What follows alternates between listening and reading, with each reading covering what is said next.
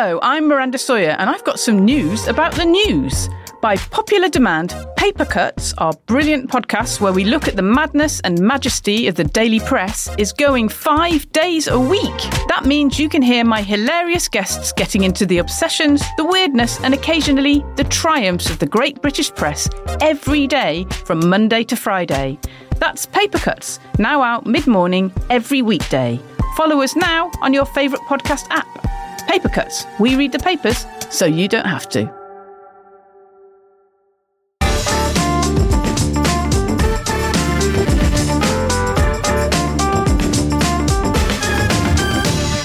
Hello and welcome to The Bunker, your need to know on news and politics 7 days a week. I'm Ros Taylor.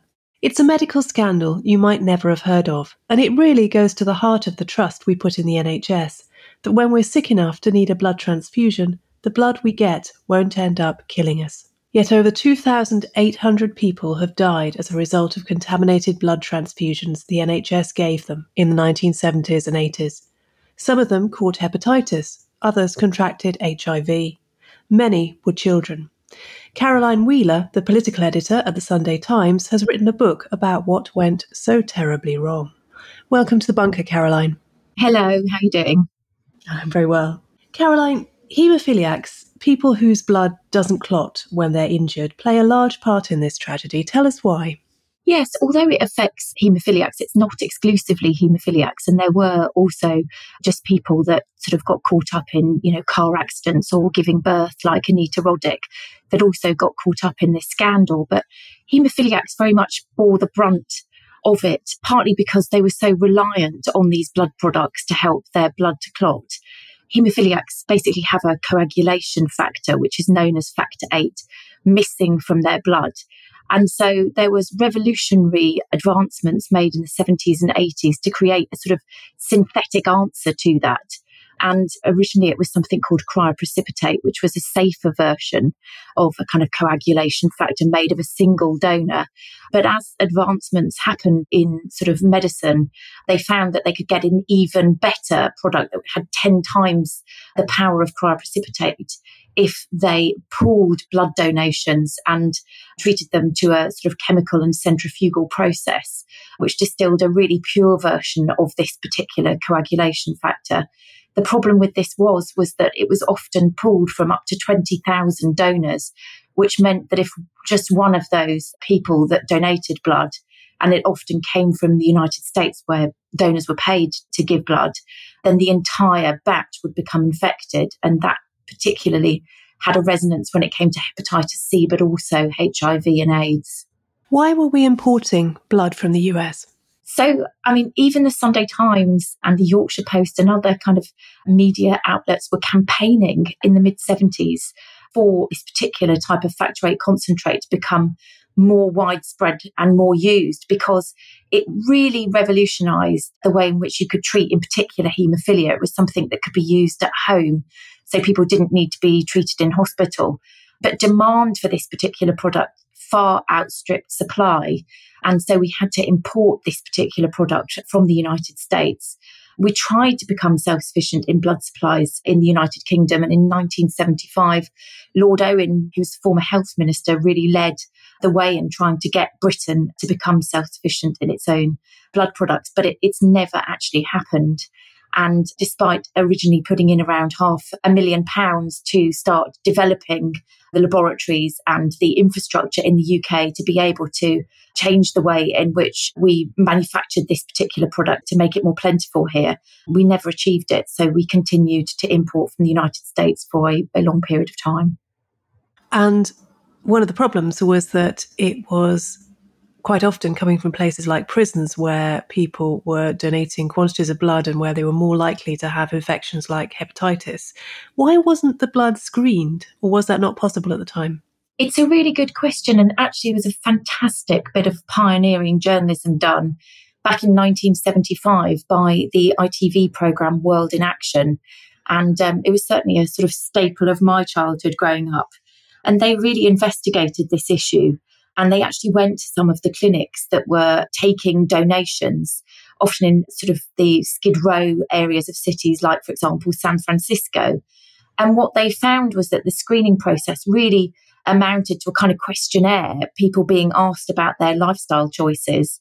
And of course, when you're paying sort of $7 for a pint of blood, you quickly become a magnet for people that really need that money.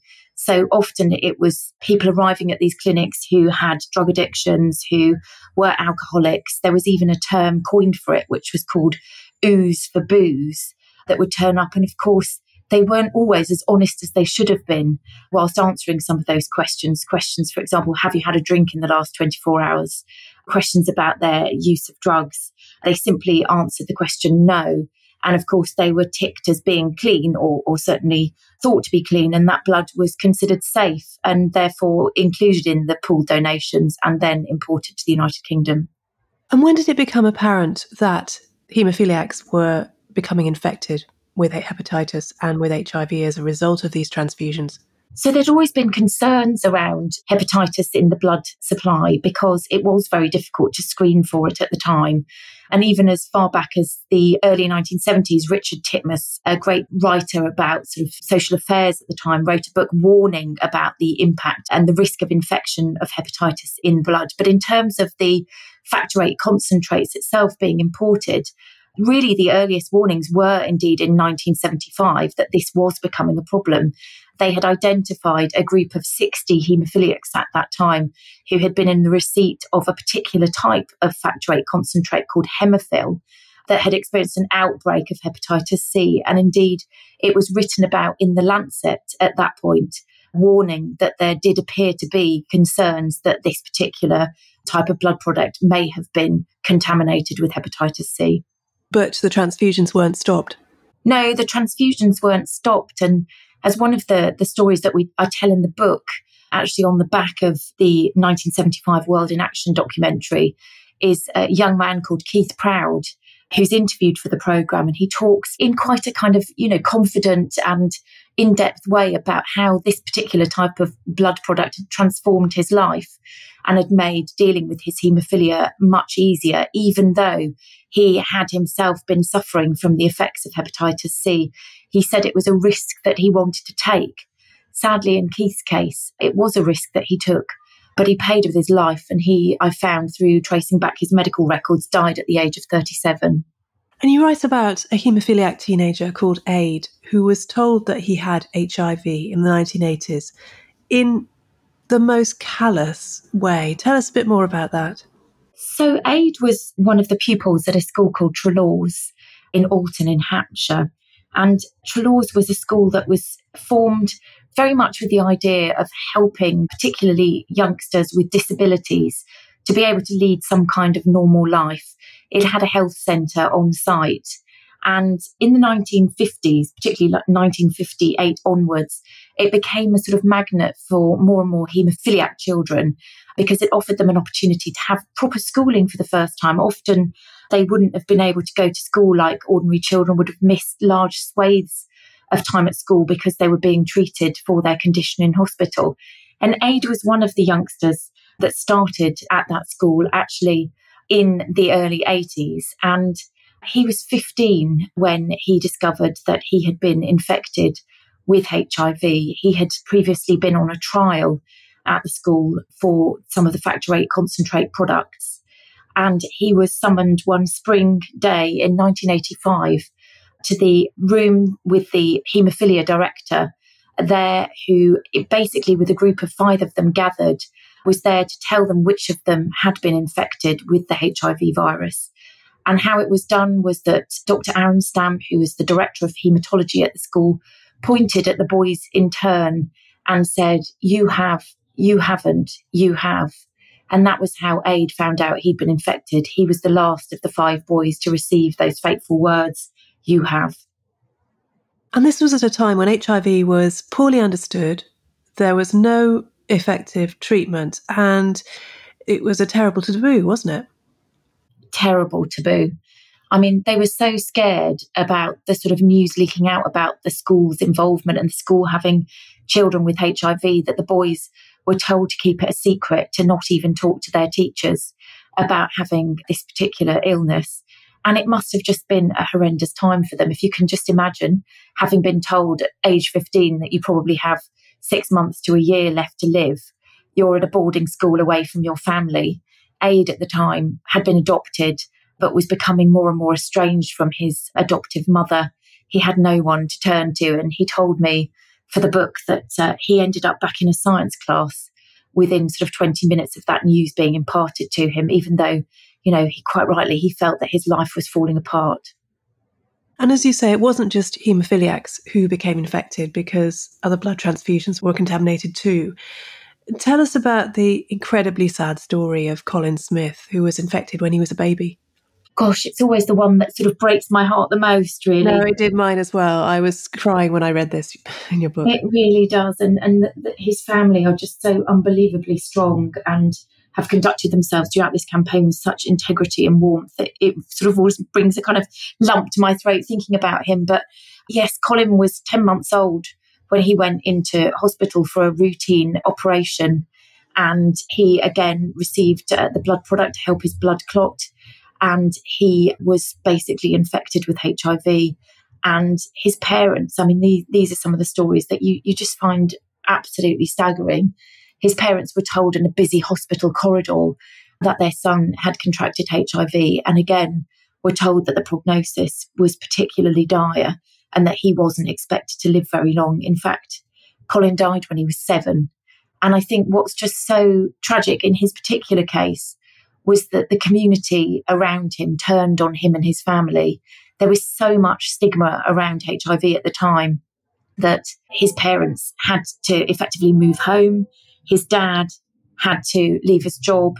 And, his dad, Colin, it was also Colin, tells a particular story about one of the days when the word AIDS were daubed on the family's front door.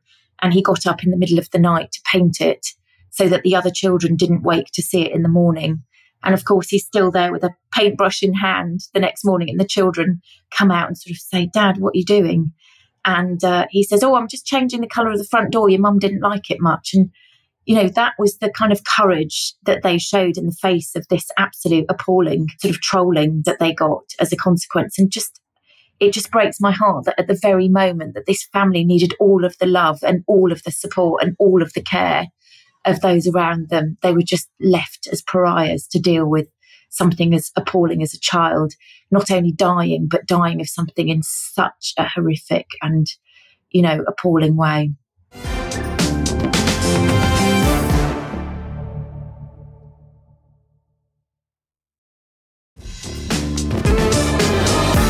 The people who were infected have often been unable to work because they've become sick and they've lived with the likelihood of an early death and all that brings in terms of trauma. What support have they had? Well, I've charted this throughout the book, and really it's been piecemeal support throughout the sort of decades and largely only ever given after there's been an intervention in court. They've been given what we call ex gratia payments, which means it was never a compensation payment because there was never an acceptance by the state or anyone else of fault or liability. The government did set up a series of support agencies in effect. But as I say, the support that they received was often very piecemeal, a few pounds here and there, but never an actual recognition of the suffering that they've gone through, the mental anguish that they've endured, and also just the loss of earnings, the loss of income. There is an inquiry into compensation for these people going on now. It's due soon. Has the government been dragging its feet on this? Because some of these people were infected nearly half a century ago. Many of them, as you say, have died. Jeremy Hunt, the Chancellor, says the compensation bill will be very large. How have the government behaved in all this? Well, the inquiry was called in 2017 and it has continued to take evidence right up until February this year. And in actual fact, there were a number of ministers that were called back to give evidence in July. I can't speak for Sir Brian Langstaff, who is the chairman of the inquiry, but reading between the lines of why he did that, and he did recall Jeremy Hunt and the Prime Minister to give evidence again in July, I think that was done because he was frustrated that he felt that the government was not responding quickly enough to his calls for compensation. Now, he has given 2 reports since the inquiry started. The first one last summer where he recommended interim compensation payments of £100,000 be made to the affected, but also to the bereaved spouses of those affected. The government did do that, and payments were received back in October. A second interim compensation recommendation was made by Sir Brian at Easter time this year. He wanted those payments, and again, I stress they're only interim payments, to be made to both the orphans, but also the parents of children who had died as a consequence of this tragedy. That recommendation has not been agreed to by the government. The government claimed that they will not do anything further until the entire report is filed by Sir Brian, which we're not now expecting until March. But there have been some concerns around the edges on this, because the government under Penny Mordaunt, who was Paymaster General at the time, commissioned what was called a compensation framework study. The ambition being that a compensation system would be up and running so that it could coterminously start giving money to people as soon as the inquiry ended. That compensation framework and the recommendations made around that was made over a year ago now, and the government had promised that it would respond imminently to those recommendations as soon as they were made. We're still waiting to hear from the government on that. And I think that that is where the anger lies, and why people feel that, yes, the government is dragging its feet. And I think there are real concerns now, particularly because the timetable for the inquiry coming back has changed from this autumn to March, that if we do end up having an early general election in the spring, that this issue could easily be kicked down the road again and could end up becoming Labour's problem. And of course, if that happens, there is always a danger that Labour will want to look at the issue in the round all over again, and there will be further delays. And as you so rightly say, people are still dying. They're dying at the rate of 1 every 4 days. And during the course of writing the book, 2 of the central characters died in March this year. There are only 10 characters in the book, and 2 of them died as I was writing. Is it useful to talk about blame, or is there very little point at this stage in thinking about who was responsible, whether standards should have been different? Is it too far away now for there to be effective to look at what happened? I think it's going to be really difficult to apportion blame. I think many of those that were involved at the time where those crucial decisions were being made, and, I would point to the fact that we didn't reach self-sufficiency as being a really pivotal decision, in particular, that could have stopped the issues around AIDS entering the blood supply, perhaps having such catastrophic consequences as it did. But it was a long time ago, and many of those people involved in the decision-making process are no longer with us. I interviewed Theresa May for the book, who was the Prime Minister that finally called the public inquiry in 2017. And she told me that she thought it was hugely unlikely that any individual would be held accountable or responsible for this particular tragedy. She pointed to the sort of Hillsborough inquiry, where there have been many, many opportunities for charges to be laid against Duckenfield, for example, and yet that still hasn't come to fruition, largely because of the passage of time. But I don't think that that means that the inquiry itself is not a very fruitful exercise. I think it would mean a lot to the families of those that have been caught up in this particular disaster to really understand why certain decisions were made and why certain things happened. And even if there aren't people that are still alive today that will be held account or held responsible for them, I think they want to know, have an understanding of where things went wrong, not only because they hope that people will learn the lessons from this disaster, but also I think there are wider lessons to be learned from this, which is, and this is something that, I've experienced covering this for more than 20 years, is that there is a tendency when things like this happen for the state, as Jeremy Hunt described it in his evidence, to close around a lie.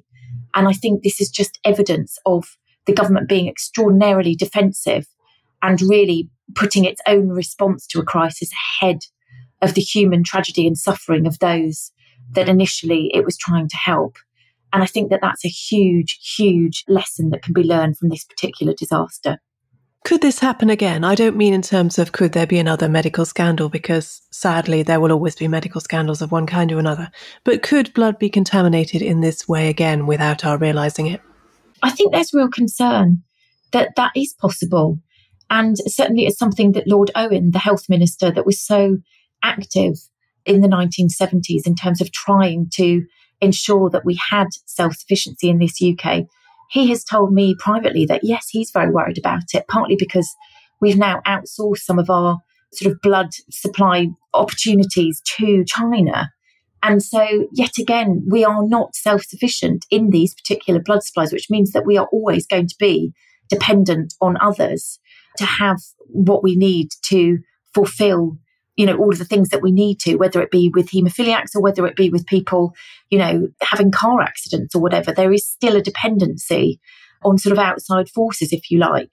So I think, yes, I think there is a risk that this could always happen again. And I think that, again, is something that those that have been caught up in this tragedy would want assurances on and would want to know could not happen again. But I think at the moment, the question is still very much there. Caroline, thanks so much for joining us. My pleasure. Death in the Blood is published by Headline. And you can support The Bunker by searching Patreon Bunker Podcast and contributing as little as £3 a month. I'm Ros Taylor, and thanks for listening.